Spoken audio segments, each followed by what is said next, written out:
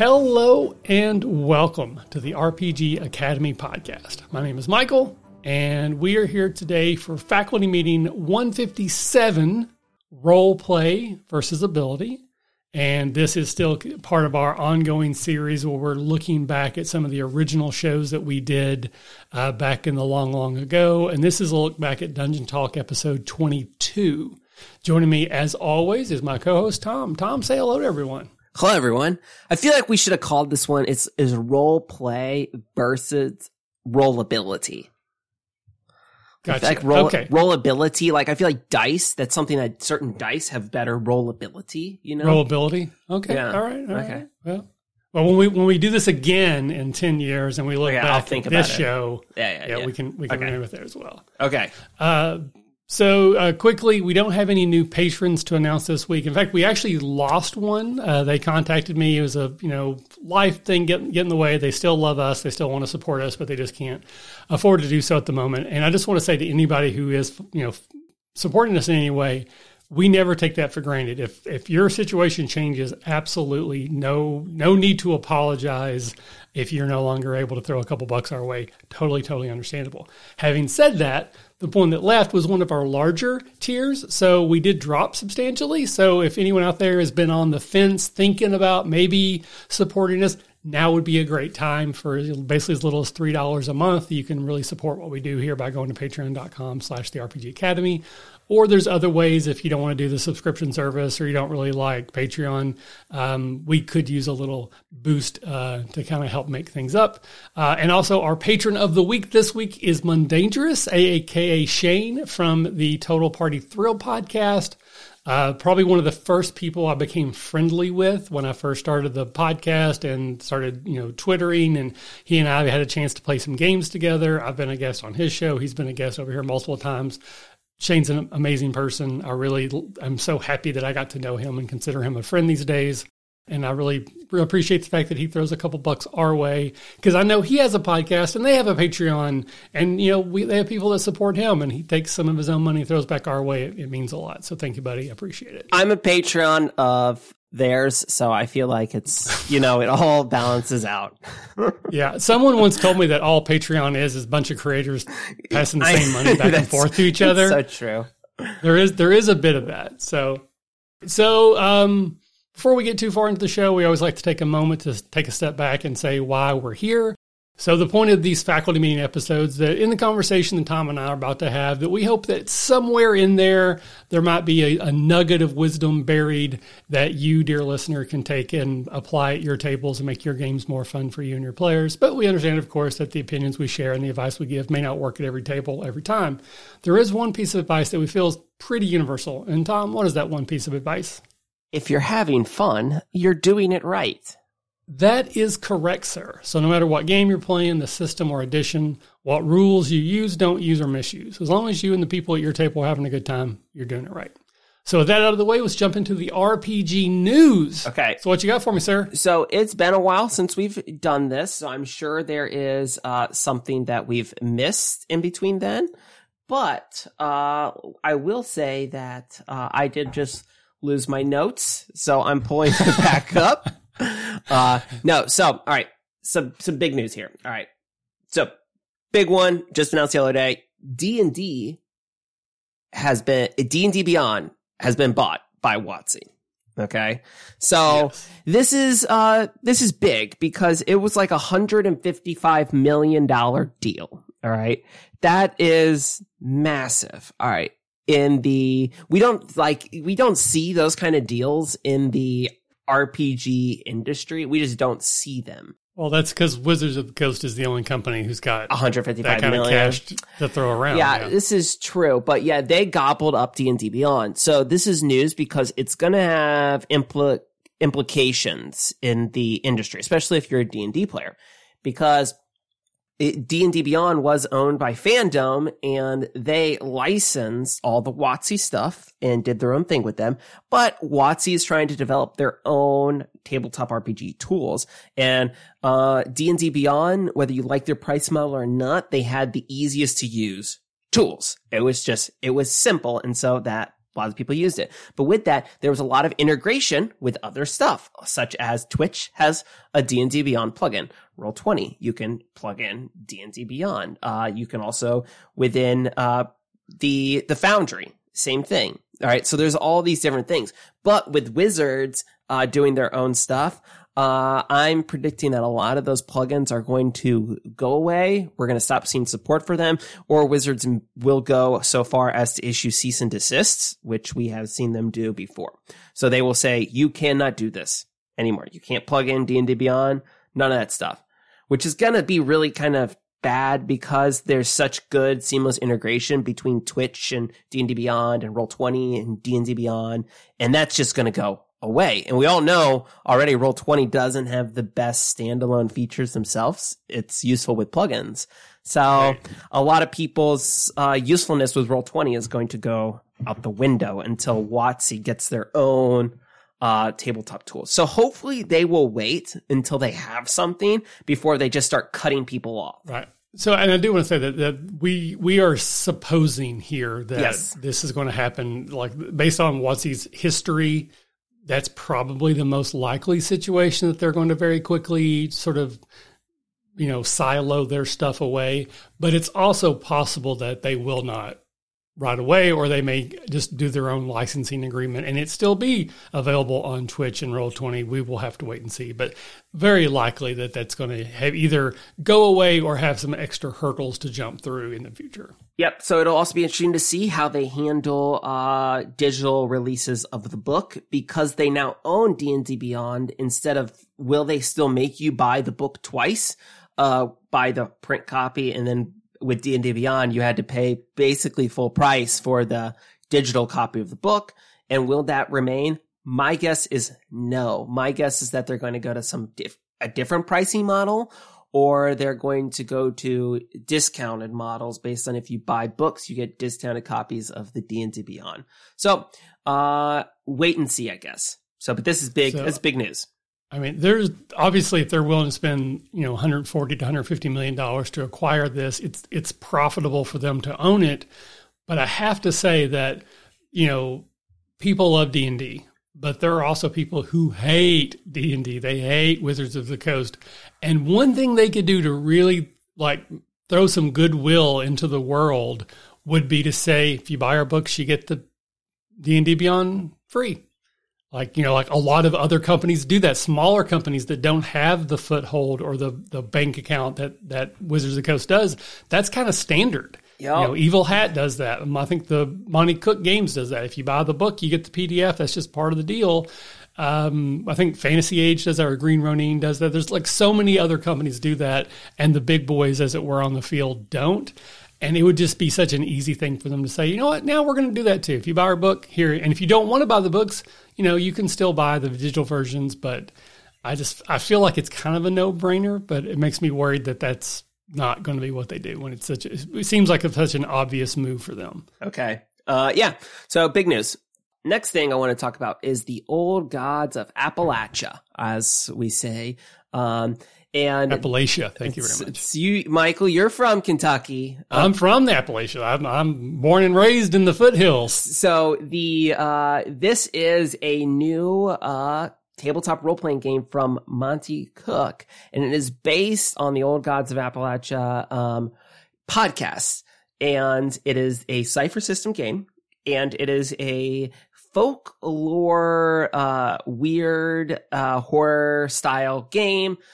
I want to talk about this because, one, I love this podcast. Michael, have you ever heard any episodes of this podcast? Never, ever heard of it.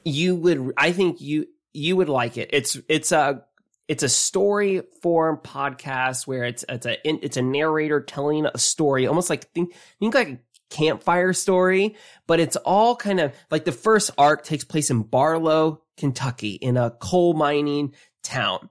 And it's got this really weird uneasiness to it.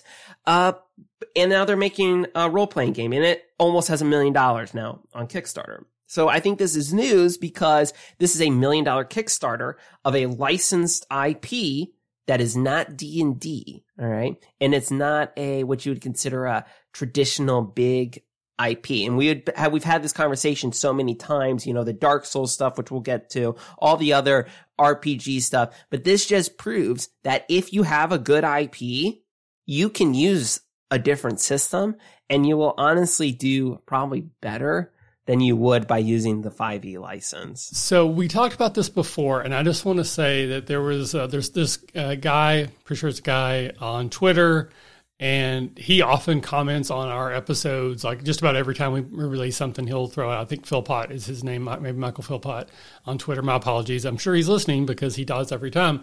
And he was saying after that last episode that there is some one-to-one comparisons where you can see that companies that did their own version and did a 5e version, and that it was pretty apparent that the 5e version actually did sell better. So we had been kind of supposing that 5e wasn't bringing people to the yard, and he's saying that there's pretty clear evidence that it actually does.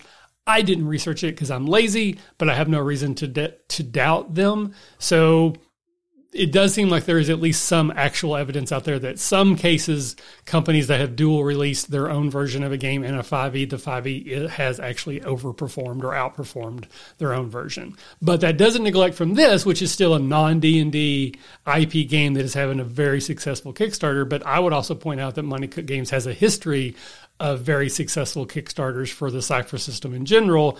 They have their own following, and then you have this IP following. So it's not D&D, but it's also not like if I decided to do this and like, hey, I'm going to, the RPG Academy is putting out this game. I don't think that we would be anywhere near this either. Yeah, I mean, maybe. I'm curious to see, like, I have no desire to ever play a Cypher system. I want to play this game, though. All right. So for this, and I think this is where you're getting a lot of people are coming in, is they want the IP. Same thing goes with the Avatar game. That brought in so many people who had no desire to play Powered by the Apocalypse, but they wanted to play Avatar. So I think what really this is what going to show people is that D&D is not necessarily the moneymaker anymore. Yes, it will, but you don't have to do it if you don't want to. It's if you get the right IP, you license it correctly.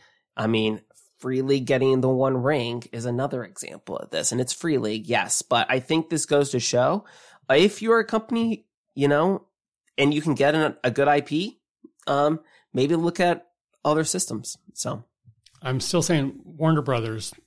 I know, right? Or, sorry, not Warner, Hanna-Barbera. Sorry, my apologies. Hanna-Barbera, reach out. Wacky Races. Yeah, okay, I'm down. I want that IP. I could do some fun stuff with it. We could. All right. It would definitely involve a D12. So, the other update, speaking of licensed IPs, all right, I don't care what you have to say, Michael. I feel so justified right now, which whether that's right or wrong, but Dicebreaker did a very good breakdown of the Dark Souls RPG release. All right. For those who don't remember, I'm sure you do, Dark Souls was the 5th edition, version of the Dark Souls video game that they made. And, it had a lot of, people commenting on it when it was first announced, like, hey, this is not going to work.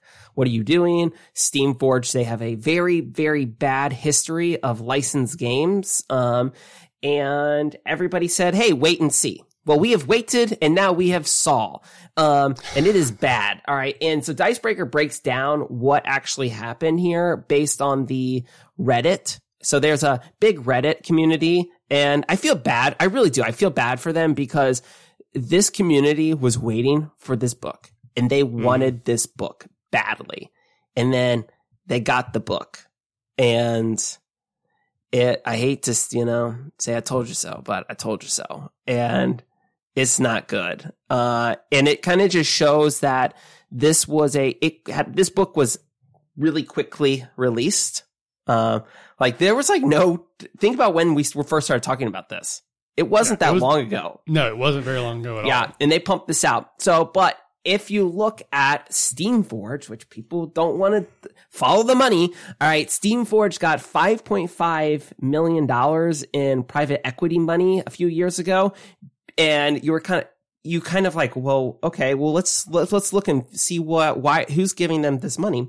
This equity company, they kind of specialize in companies that can kind of do pump and dump products. So these are products that they they earn a lot of money up front and then they're forgotten about. And that's kind of Steamforge's model. I mean, you think about it, they did a Resident Evil board game. Did you ever play that, Michael? Made a ton of money. Yeah, the Dark Souls, they did a Dark Souls board game. They did a Devil May Cry board game. They've done all these other licensed board games. They just do them. It's more like collectible items. Like if you're a Dark Souls fan, you'll buy this, you'll put it on the shelf. It looks good, but right, that's kind of it. So I think this just goes to show, just be careful, you know? And anyway, I'm sorry. I'm way too happy about this. So you keep saying that you're not happy to say I told you so, but you're smiling as you say it. I know. It's because people were yelling at me so much, like, hey, you have to wait and see. And I'm like, well, these people have a track record. I can use that as evidence. So, and it wasn't just me. It was like what was that Obi-Wan Kenobi quote? Is as if a million people crying out. Right. Yeah. the voice is suddenly silenced. Yeah, and we were silenced, but no longer. But I think this is just it's this weird shift we're seeing right now where we're having these, I think this goes back to the old gods of Appalachia. We're seeing these really high quality releases that are not D&D. And then we're seeing a lot of, just kind of middle of the road D&D products. So, I mean, that is consumerism at its core. People are going to go towards what's high quality. So we'll see if this trend continues. Very much so. So also, Steamforge has the Devil May Cry license, so I'm waiting for that RPG. That'll be announced any day now. All right. Do you have any Action 12 cinema updates? Yeah, so just a couple quick things. So Tracy, still waiting on the Ashcan version. They've been in communication with me. I understand what's going on, but it has been pushed back several times. So I'm anxiously awaiting getting it. I have one publisher that I've been talking to about potentially just like not going to crowdfunding and just going to a publisher and seeing if they would want to publish the game. They do want to see the Ashcan version when it's done. So that's part of the reason why I'm now anxiously awaiting it so I can get it into their hands and have, kind of see where that goes. We did a stream of it not too long ago on the Rook and Rasp Twitch channel, which is now on the Rook and Rasp YouTube channel. So if you want to go listen, watch that, you can. I shared that with the publisher as an example of how the game might be. They did watch it and they're like, yeah, that seems like a fun game. So why don't you send us the what you have? And so that's kind of where we're at. So again, cart in front of horses. I have absolutely no idea if they are going to be interested or if they're just, maybe morbidly curious. But it's exciting to me to know that someone at least wants to take a look at the PDF when I have it. If not, then the plan would still be to go to crowdfunding later this year. Speaking of that, again, quickly, Acadicon, August 16th is when the Kickstarter is going to go live. We have a pretty aggressive goal this year. I think it's certainly reasonable, but it's a little higher than it was last time because we lost money last time. So I want to have a little bit of more of a cushion this year. So we got to get a little bit higher, but we also have VIP badges for sale this year and we didn't last year. And that's usually a big chunk of our change. So I think we'll be fine. And I am actively working on what will probably be my second game, Thief Down and Out. I have a cover all but locked in, that I will be sharing very soon.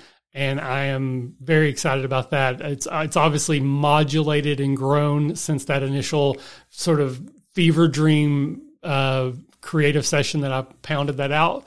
I'm very excited. I think the changes I've made are going to make it a much more complete and fun game. So I'm excited about that. And then finally, the faculty meeting we had a few weeks ago, that was a lot of fun, wasn't it, Tom? Like we had a really good time, didn't we? Yeah. Yeah. So we're going to do it again. Okay. In September, we're going to have another faculty retreat. This time it's going to be in Oxford.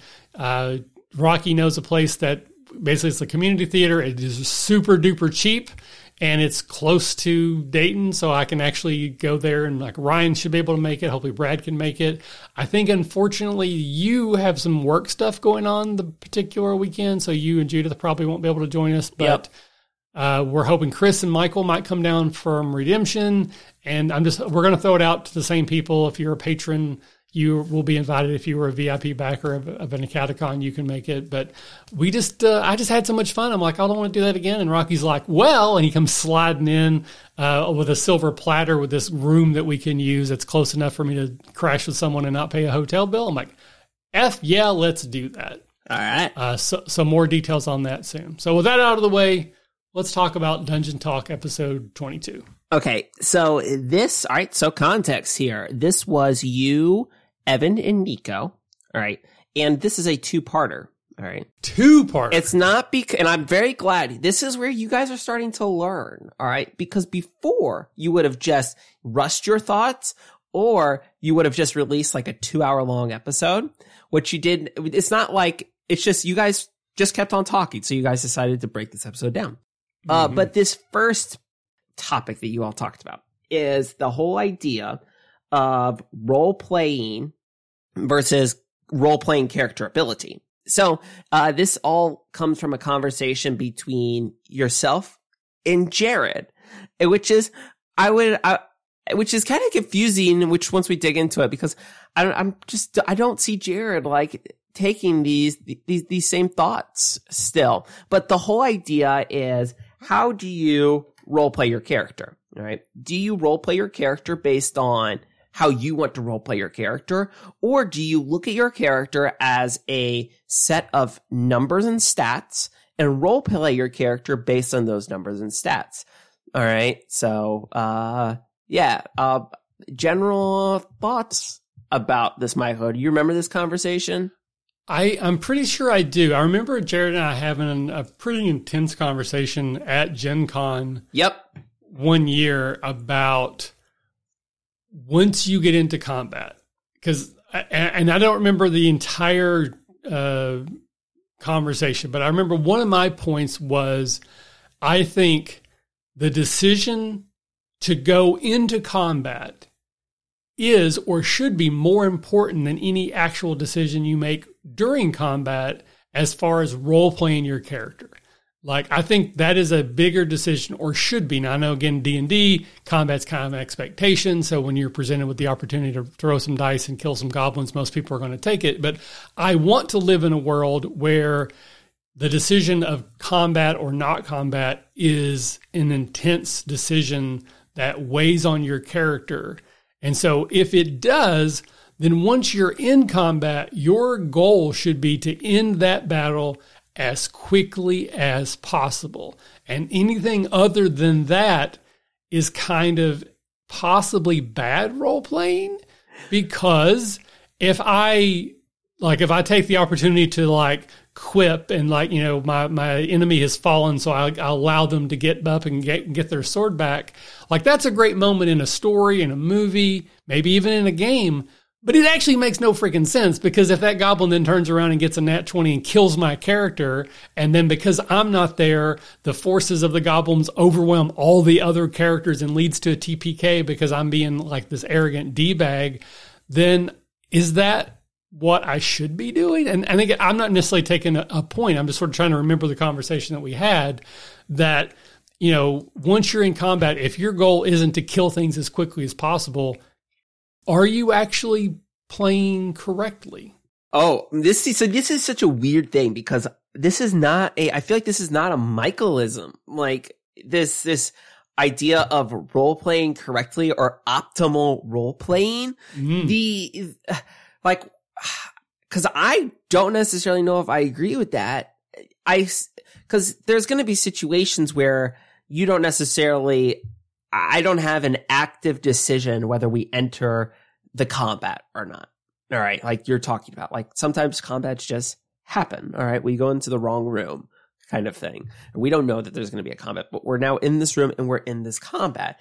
So what you're saying though, is that the optimal role-playing decision across the board is for you to just end that combat as quickly as possible. Well, again, I'm not necessarily saying this is what I believe, as much as I'm trying to present the argument as I remember it. And there is a part of me that still does believe that once you're presented with the opportunity to go into combat and you decide that, yes, we are going to go into combat, then you probably should be doing everything in your power to defeating the opposition as efficiently as possible, because this is a life or death situation. And, in the fiction of the world that we're in, where we are warriors and have weapons and we go out and we kill things and take their stuff, if we've decided to kill these things and take their stuff, if we don't just as efficiently as possible execute our tactics, that's kind of a really dumb thing to do. Now, you can argue that maybe your character isn't that smart and doing dumb things is what they would do. But I think for me, what I actually believe here is it depends on the game that you're playing. And I'm pretty sure we were talking about D&D at the time, but I also mean the tone of the game. So if you're in my game and I'm running and you decide to do something that's not super tactical but super fun, I am not going to punish you for that. If you decide to, separate yourself and allow yourself to be separated or be surrounded by multiple enemies, probably not going to use flanking against you. I'm probably not going to use overrun rules against you so that, you're now surrounded by 3 goblins, your character is going to die. That's just not the type of game I run, because I want you to do those super fun things and quip and make bad decisions because I think that's fun. But I believe that in the game we were playing, because we were at Gen Con, I think we were both players in that game, it was the type of game where if you had separated yourself, the DM was probably going to kill you and go, you're now surrounded by 3 goblins. So they both, these 2 get flanking and now they're going to overrun. Your character's dead. So I think it comes down to what you want from the game and who's running the game and what type of game you're playing. But there is a type of game where if you're not using, sound tactics, you're probably doing a bad job. That's not the type of game that I would run. So this kind of led into another conversation where you were talking about like how you actually role play your character, whether it's in combat or outside of combat. So you used the example of the rogue.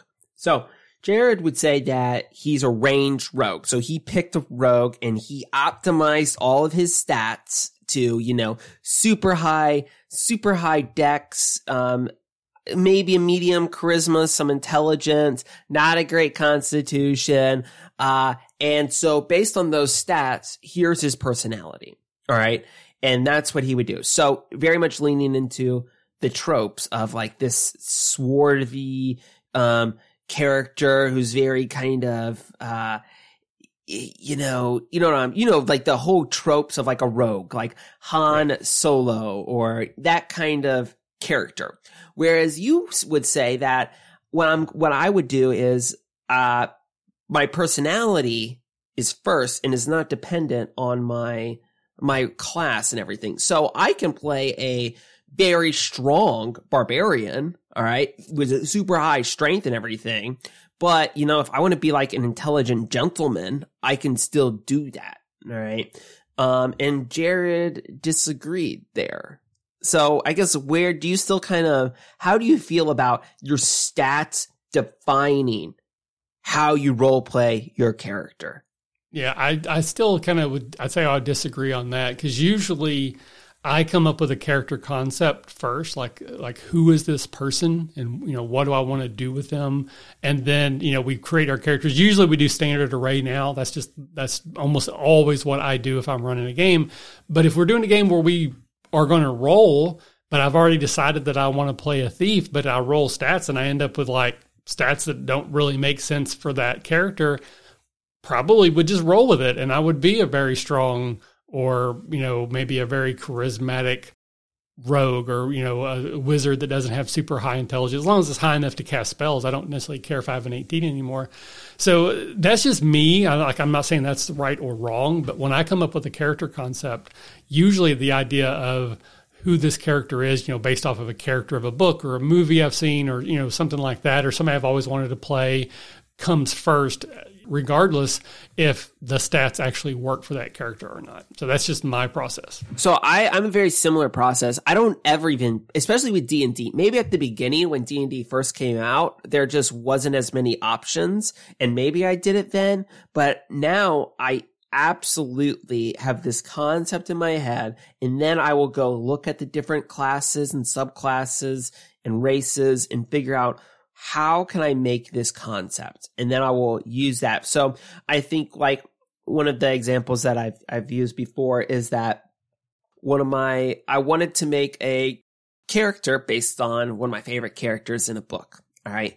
And this character, what they do is they have the ability to summon weapons out of nothing, and they can fly and stick to walls and do all this cool stuff. So I was like, well, what makes sense for this character? And I wound up being a blade warlock. All right. Because they can summon weapons. I can get flight. But I didn't play my character like a warlock. You know, the whole idea of like I'm beholden to some sort of ancient deity or some sort of being. I kind of shoved that over to the side, and I just kind of, all of the abilities fit this character concept that I wanted to do. And it worked out great, but this was not like what you would consider a traditional warlock at all. Same thing goes. I've done a character who was a staff fighter who kind of roamed around the desert, and kind of his whole thing was he would lead caravans. All right. You would think, okay, well, that's kind of maybe a ranger. Wound up being a cleric just because that was kind of where the stuff fit with what I wanted to do. So I guess it all depends on how much you want to take the built-in lore of the class, or you're just willing to throw that out and you just care about the abilities and the system mastery there. And I think either both of those are totally acceptable. Wherever you find your fun for your character, I think that totally makes sense. I'm a big fan of reskinning, abilities, and like, so sure, like I'm playing a rogue, but maybe like the way I play them is like of a fighter, but I just use the rogue abilities, and I don't say it's a sneak attack. I just say it's it's like a type of attack I learned. It's like a martial art that my character knows how to maximize opportunities. So we call it something else, but it's mechanically it's this, and I think that opens up the ability for you to play D&D or any game that has that level of crunch so much more cinematically, and just to me it's more fun that like I can reskin and reflavor anything. I think we've used the example before of like a barbarian going into a rage, but rather than looking like, an Incredible Hulk sort of rage monster, maybe it's more of like an analytical Sherlock Holmes style from the Robert Downey Jr. movies, where right before the battle happens, they sort of like see what's going to happen. And so their rage in this case is just time slowing down, and they're able to do these like surgically precision strikes. And that's what, that's how their rage is implemented in the game. You still get the bonus to attack like you would as a barbarian raging, but when you describe what you're doing, it's more of bullet time. The world has slowed down and I can see everything that's about to happen. So my strikes have a higher precision to them. That's why I get the bonus, not because I'm a rage monster.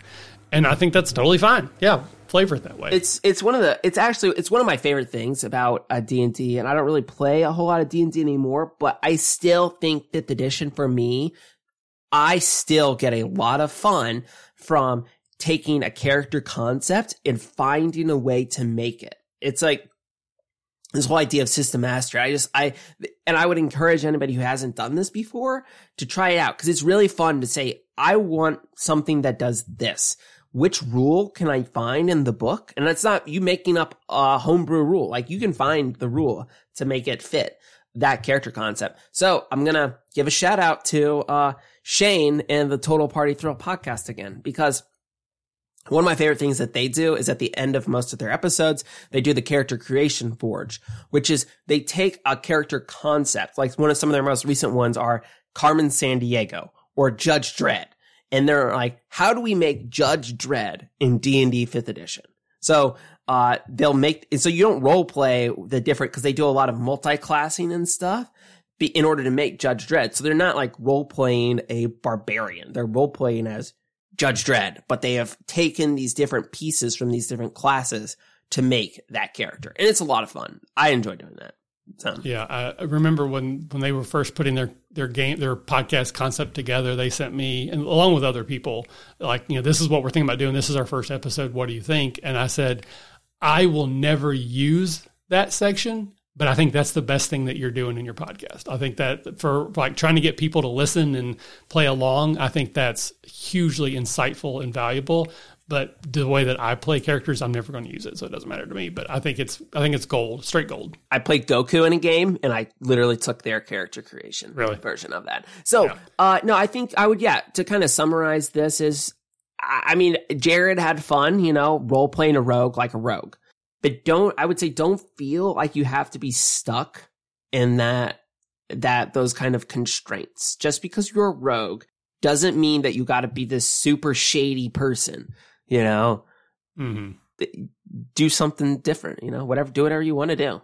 Do whatever you want to do. As long as you're having fun. You're doing it right. Yeah. You're doing it right. And I know this isn't exactly the topic, but I'll just throw it in here quickly. This comes up a lot on Reddit and Facebook and Twitter about optimization.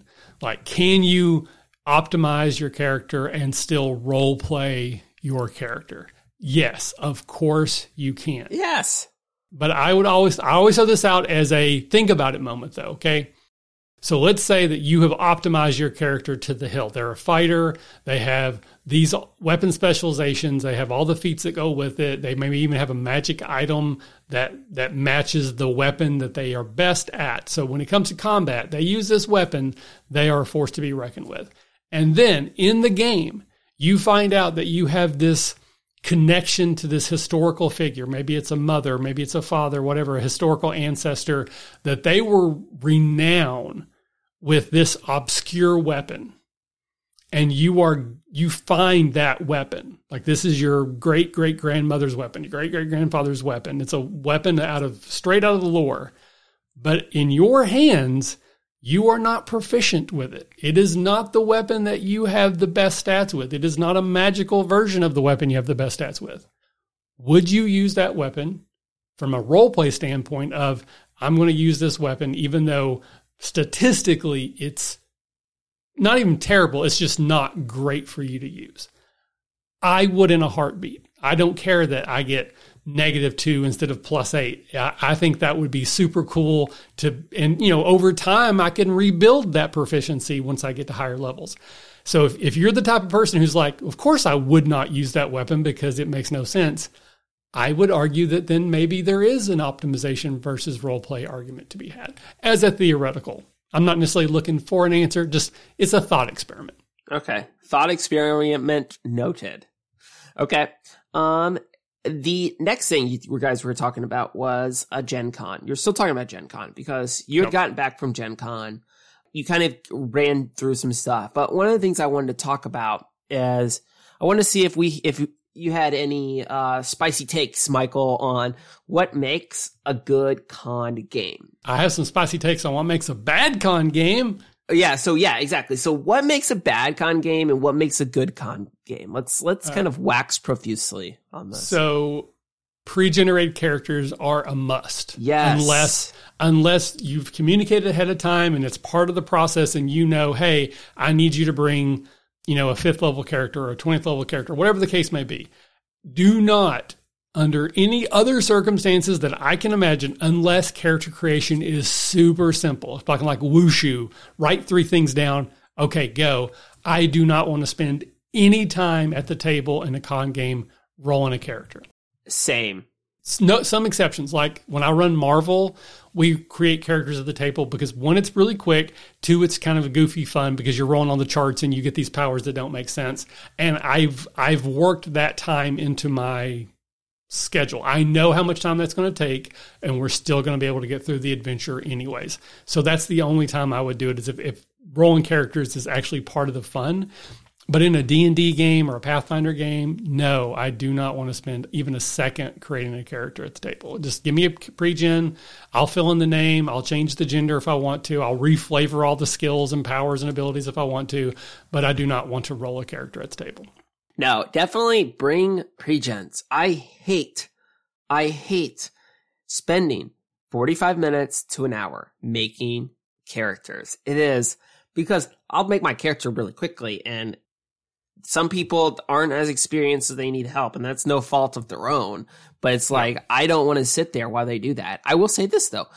There are games where it is where part of the play experience is making the character. Like you mentioned, Wushu. And that is perfectly fine if you want to make the character there. I had a really good experience playing Legends of the Five Rings at Catacon one year. But it was being run by Katrina Ostrander.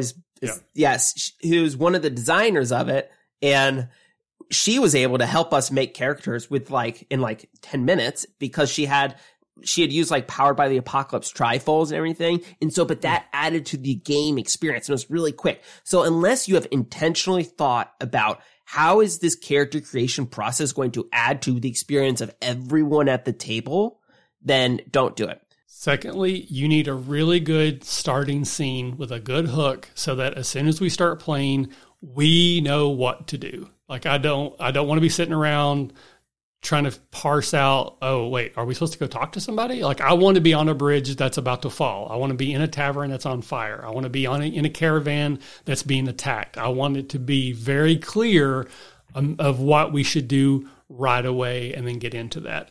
I want to start with some role play. Like give me a few minutes to interact with each other as my character. Even if that's like, right before the caravan gets attacked, you say, okay, you're in the back of a caravan wagon. You've spent about a week together. Go around the table, introduce your character, and tell us something that we probably would have realized about your character over the last week. Are they the type of person that gets up early and does extra chores? Do you sleep in? Do you cook? Do you try to entertain people around the campfire? Just very quickly, give me a couple minutes to get to know your character. Once everyone's done that, now the ogres attack. Now the bridge collapses. Now the fire breaks out. But I want a little bit of, romance before we get to the action, if you get my drift. A little foreplay. Yeah, don't give the players a lot of options here in a con game. Throw them on the rails and let them deal with the situations. Because if you don't, different characters, if players sense any amount of freedom at all, they're going to have this idea and then another player is going to have another idea. And then you're going to spend 10, 15 minutes talking about what you want to do. And 10 to 15 minutes may not sound long, but in the grand scheme of things, within 3 hours, that's a significant chunk of your time that you just wasted for one decision. Just don't do it. I think a classic example is Jake was running a one shot at one of the old events that I used to run at the bar in Cincinnati, and he basically kind of made a little sandbox game and I was one of his players and I kind of ruined it for him. I sent so don't just, if you're, and that wasn't, I didn't do it on purpose, but I set the game in a different direction than he had anticipated and he had to scramble then. So put him on the rails. It's okay. It's a con game. Rails are fine in a con game. Beginnings, middles, and ends are important. But beginnings and endings are more important. Okay. If your game is going to run long or if you need to cut things short, cut out the middle. Yep. You need a really good, strong beginning. Give us a good hook. Get us started out. We know who the bad guy is or the bad girl. What the situation is. We know what we got to do. And we want that final encounter, whether it's a combat or not, but let's be honest, it's probably going to be a combat. We want that. I've had so many con games where we get muddled in the middle and we have too many options and we maybe explore the wrong ones, but the GM lets us roll with it because they don't want to feel like they're railroading us. So we track down like 2 or 3 bad leads before we get back on track. And then all of a sudden we've only got, 14, 15 minutes left, time for the final battle. So then they just narrate what happens because we don't have time to play it out. And so we just listen to the DM describe what the battle might be like. Awful. I could have fun up until that moment, but that's going to ruin my experience. I want my ending. So skip the middle if you have to skip anything. If you run short, just run short. Just plan for it. If you get to a spot and you have a 4-hour slot and it's only 3 hours in, but you get to a good ending, end the game. Just end it. It is so, because people have a great experience and then that people remember that because it's like they're wanting more and it's so great. It worked out perfectly this past the Catacon I was running Forbidden Lands, And the goal at the end was they literally just had to get to a village and sell some stuff. That was the goal. And they all wind up, we still had like an hour, but they all wound up falling unconscious because they all got frostbite and everything. And they were so close to the town. And I was thinking, I was like, okay, we could spend 15 minutes letting them all recover based on the rules and everything. And they would get to town and they would do a shop scene or whatever. And we would end right on time. But I was like, it would be so much cooler if they all just, none of them survived. They all died. And so I just ended the game. I was like 3 hours, like, all right, yeah, you guys all die. And it was just, for me, I had a great experience. I know they all had a great experience. And it was... And I 100% agree with you, but I think as a DM, I try to get my mindset of, I've offered, I have sold you a bill of goods that we're going to have a 4-hour adventure, and I don't want to feel like you didn't get your quote unquote money's worth by it only being a 3-hour adventure. But I'm telling you, from a player standpoint, yes, I would much rather have a good, successful, what makes sense, everything is wrapped on a really nice bow, 3-hour adventure, than for you to sort of like improv and drag it out and add in some extra encounters to try to get us to 4. It's much less satisfying. And I'll tell you right now, someone who goes to a lot of cons, sometimes getting an hour is a gift. Like, it is truly not, yes, I understand the idea of, I promised you 4 hours, I only gave you 3, but what you've given me is an hour. And I love you for that. I can go get some coffee. I can go to the bathroom and I don't feel rushed. Yeah. Maybe I can sit down and take a breather. Oh. Charge your phone, check in with your buddies who, outside the con. That hour is probably the best gift you can give me. Because time slots are always 4 hours, 15 minutes, and then it's another time slot. Which honestly, time slots would be so much better if they were 3 hours and then everybody had a break for an hour but that's not how they are. I don't know if you've ever noticed, but almost every game that I run at any convention is a 3-hour game. So I am the same way now. So I just am. Yeah. If it goes a little bit over, like, I'll ask players like, hey, if we run a little long, can we go a little over? If not, fine. But I schedule my games for 3 hours, not 4. Okay. The one that I had was, this kind of goes from I would say for somebody who's going to be playing a game at a convention, do not sign up for a game if there are more than 5 slots on that game.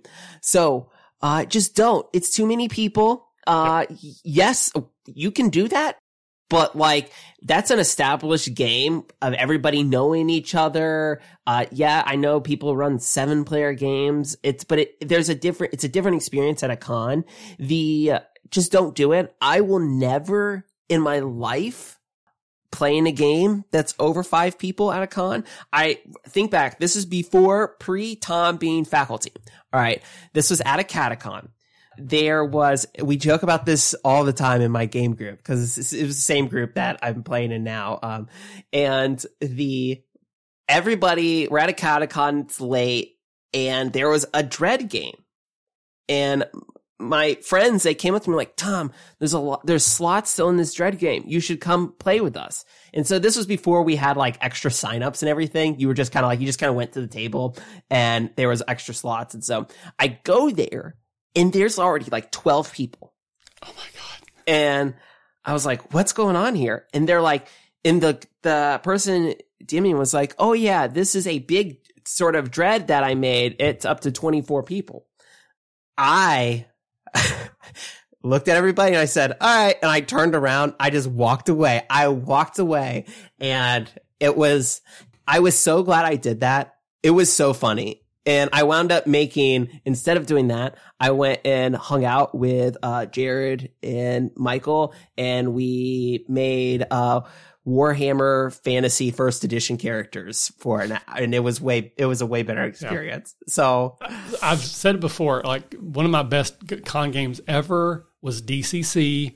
It was a 0-level funnel. I had so much fun at that game. And one of the worst games I ever played was a DCC funnel game. because it had 8 players. I think they actually let a 9th person sit down. It was terrible, and I hate it. And again, there are probably games that work, and you may be a player who enjoys having that many players because of whatever reason. If you are, God love you, go play your games. But for me, and for someone who might be going to the con for the first time and, trying to navigate things, that's one of the very first things I do when I get a con, like I download the CVS or Excel file, is I filter by number of spots open, and anything that's higher than 5, which includes 6, and almost every Pathfinder game is 6, I just get rid of it. I'll delete it. I will not even look at a game that has more than 5 spots. Yep. Agree. So yeah, no, just be careful with con games. I know con season's right around the corner. So one of the last things I wanted to talk about today was a question that we were going to save until this time. And this is from Big Al. All right. The question that I wanted to answer was this. He sent us a few in, but the one that I wanted to talk about was this idea of how do you define an indie game? All right. Because this gets thrown around a lot. Like, oh, this company, they're indie, or back this indie game, or support indie creators. And I think what is indie is changing. So, Michael, first, your thoughts. How would you define an indie game? So, probably, if I'm being generous, it's anything that's not D&D and Pathfinder. But then you have a little bit of a substrat, because is Monte Cook Games indie now? Is Free League indie now? Is Modiphius indie now? And then you have this explosion of Twitch, or not Twitch, of Itch, where you have people that are just literally making their own things. It's got 4 pages and they put it up on Itch to sell. That's indie. That's completely independent game design, and people are trying to create their own things. So I feel like maybe it's a spectrum. On the far end, you have your WotC, and then in the middle, you have your smaller companies, Green Ronin, Modiphius, that kind of thing. And then on the very far side, you have someone who just put a 4-page Itch up that is just like the Fever Dream game design that I had that night. If I put that up somewhere, that would be completely indie on the far side. Yeah, so I would go further, and I would say that companies like Free League and Monte Cook and Modiphius and Steamforge, these people are not indie anymore. They're smaller companies, but I think Steamforge is a great example because it's so recent. Everybody was saying, well, they're an indie company. You can't bash them. All right, we need to, but no, they were given $5.5 million from a private equity company. They're not indie anymore. To me, it's one of those things where indie it's hard to define, but I think at the end of the day, it's somebody making a game. It doesn't necessarily need to be just a passion project. They can make, it's okay to make money. But once you get to the point where you have when you are a global company with multiple distributor partners, you have all these different pathways that other creators don't have, and you're getting access to private equity money or angel investors in these income streams that are not your traditional Kickstarter or crowdfunding or Patreon. You're now operating it's a traditional business model at this point. You're no longer, not even an LLC anymore. You're like an LTD. And so it's one of those things where because I think a lot of companies, not necessarily companies, I think it's a lot of the community will use this idea of, well, they're indie. We can't be critical of them because they're just a small guy. Which I don't think that's the case. And I was pretty honest about and we still need to do our One Ring, review, but I was pretty honest. Yeah. Even with Francesca, when we did our interview, there were mistakes in the, starter set, and it's pretty obvious. And so it's because it's a licensed game that they rush because of their license deadlines. And I think it's still something we have to hold these companies accountable. But the person who's doing a Kickstarter and they make $100,000, and they're just one person and they're hiring freelancers to help them out, that's indie. Like so it's so hard to put a monetary tag on this, but for me, it's kind of like, it's just like the stink test. Like if somebody if they've got a board and they are operating, outside of traditional funding models, I think it's safe to say that, hey, they're no longer indie. Because I think about the company that I work for in my day-to-day job. We're a small company, all right? We're a tiny company. There's like 12 employees, all right? And we're competing with a lot of bigger multinational companies, but we wouldn't call ourselves like an indie company, all right? We just wouldn't, because we're still pursuing a traditional business model. Mm-hmm. So yeah, we're a small company in the grand scheme of things, but we're not just like some little tiny shop anymore. So yeah, I mean, I do get to a point, these are still, if they're not indie, they're still small fry companies compared to some of these others. And, we don't want to hate on them. We want to give them the benefit of the doubt. But at the end of the day, you're right. If a product's got flaws, then it shouldn't have been released yet. Even if you're just one person doing your own thing, you can hire an editor.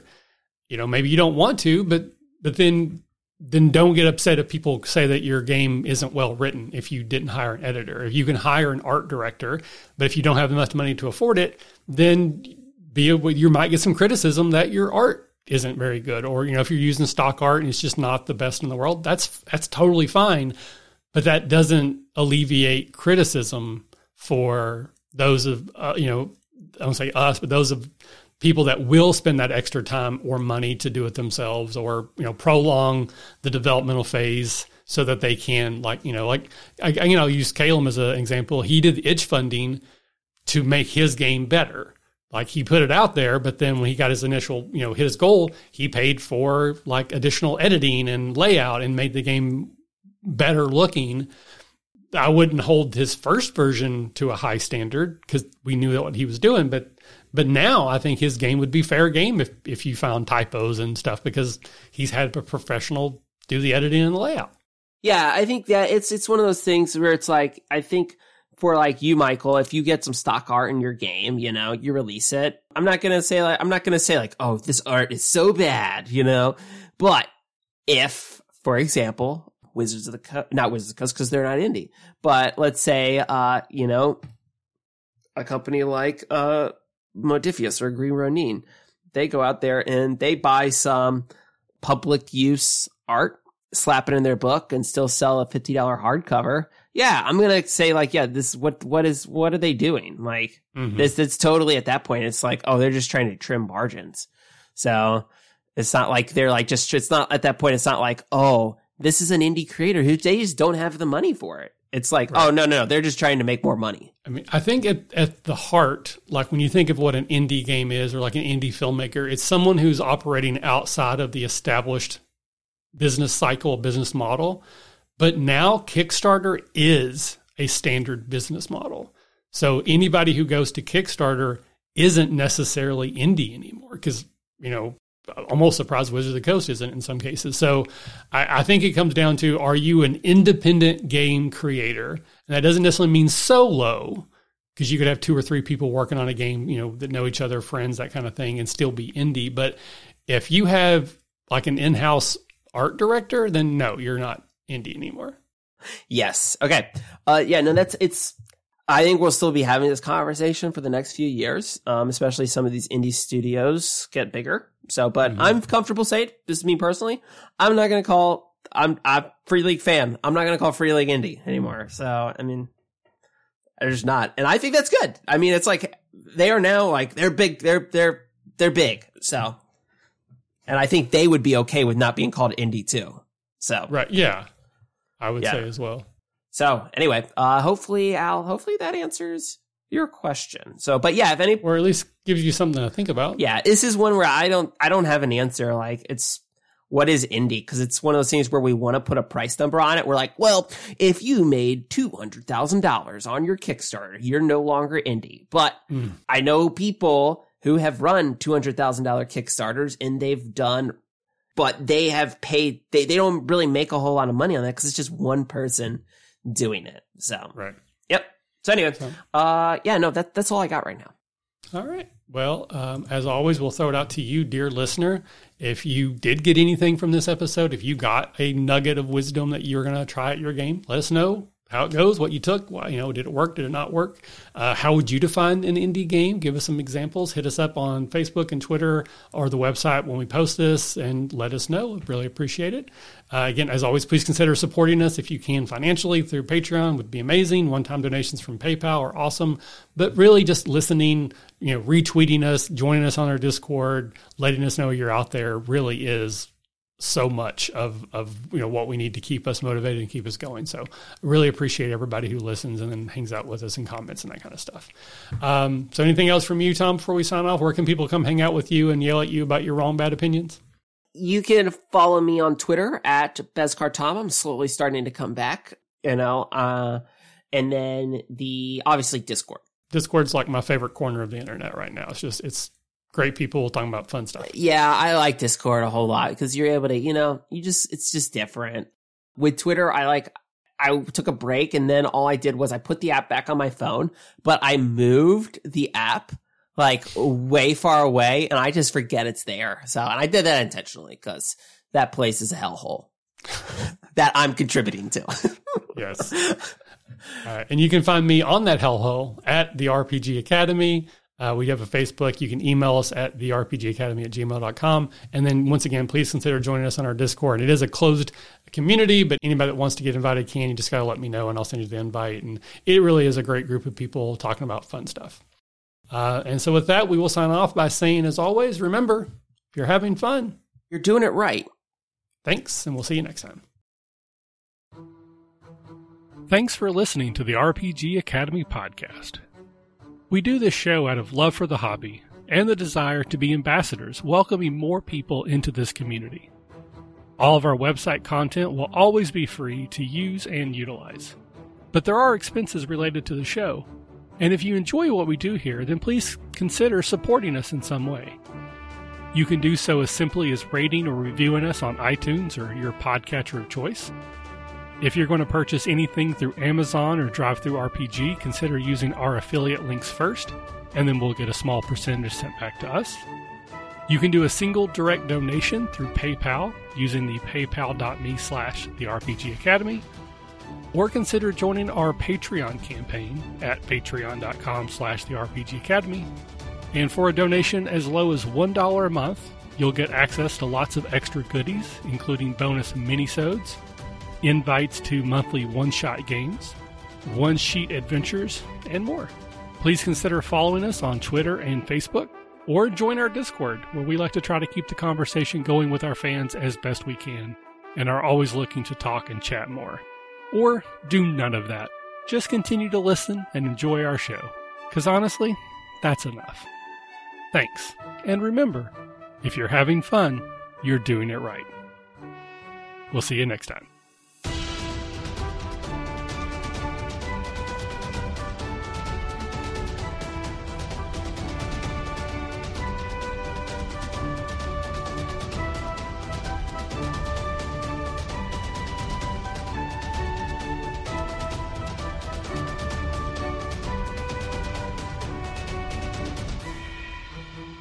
The music used for our intro and outro is Fly a Kite by Spectacular Sound Productions, used under the Creative Commons Attribution Share-alike license.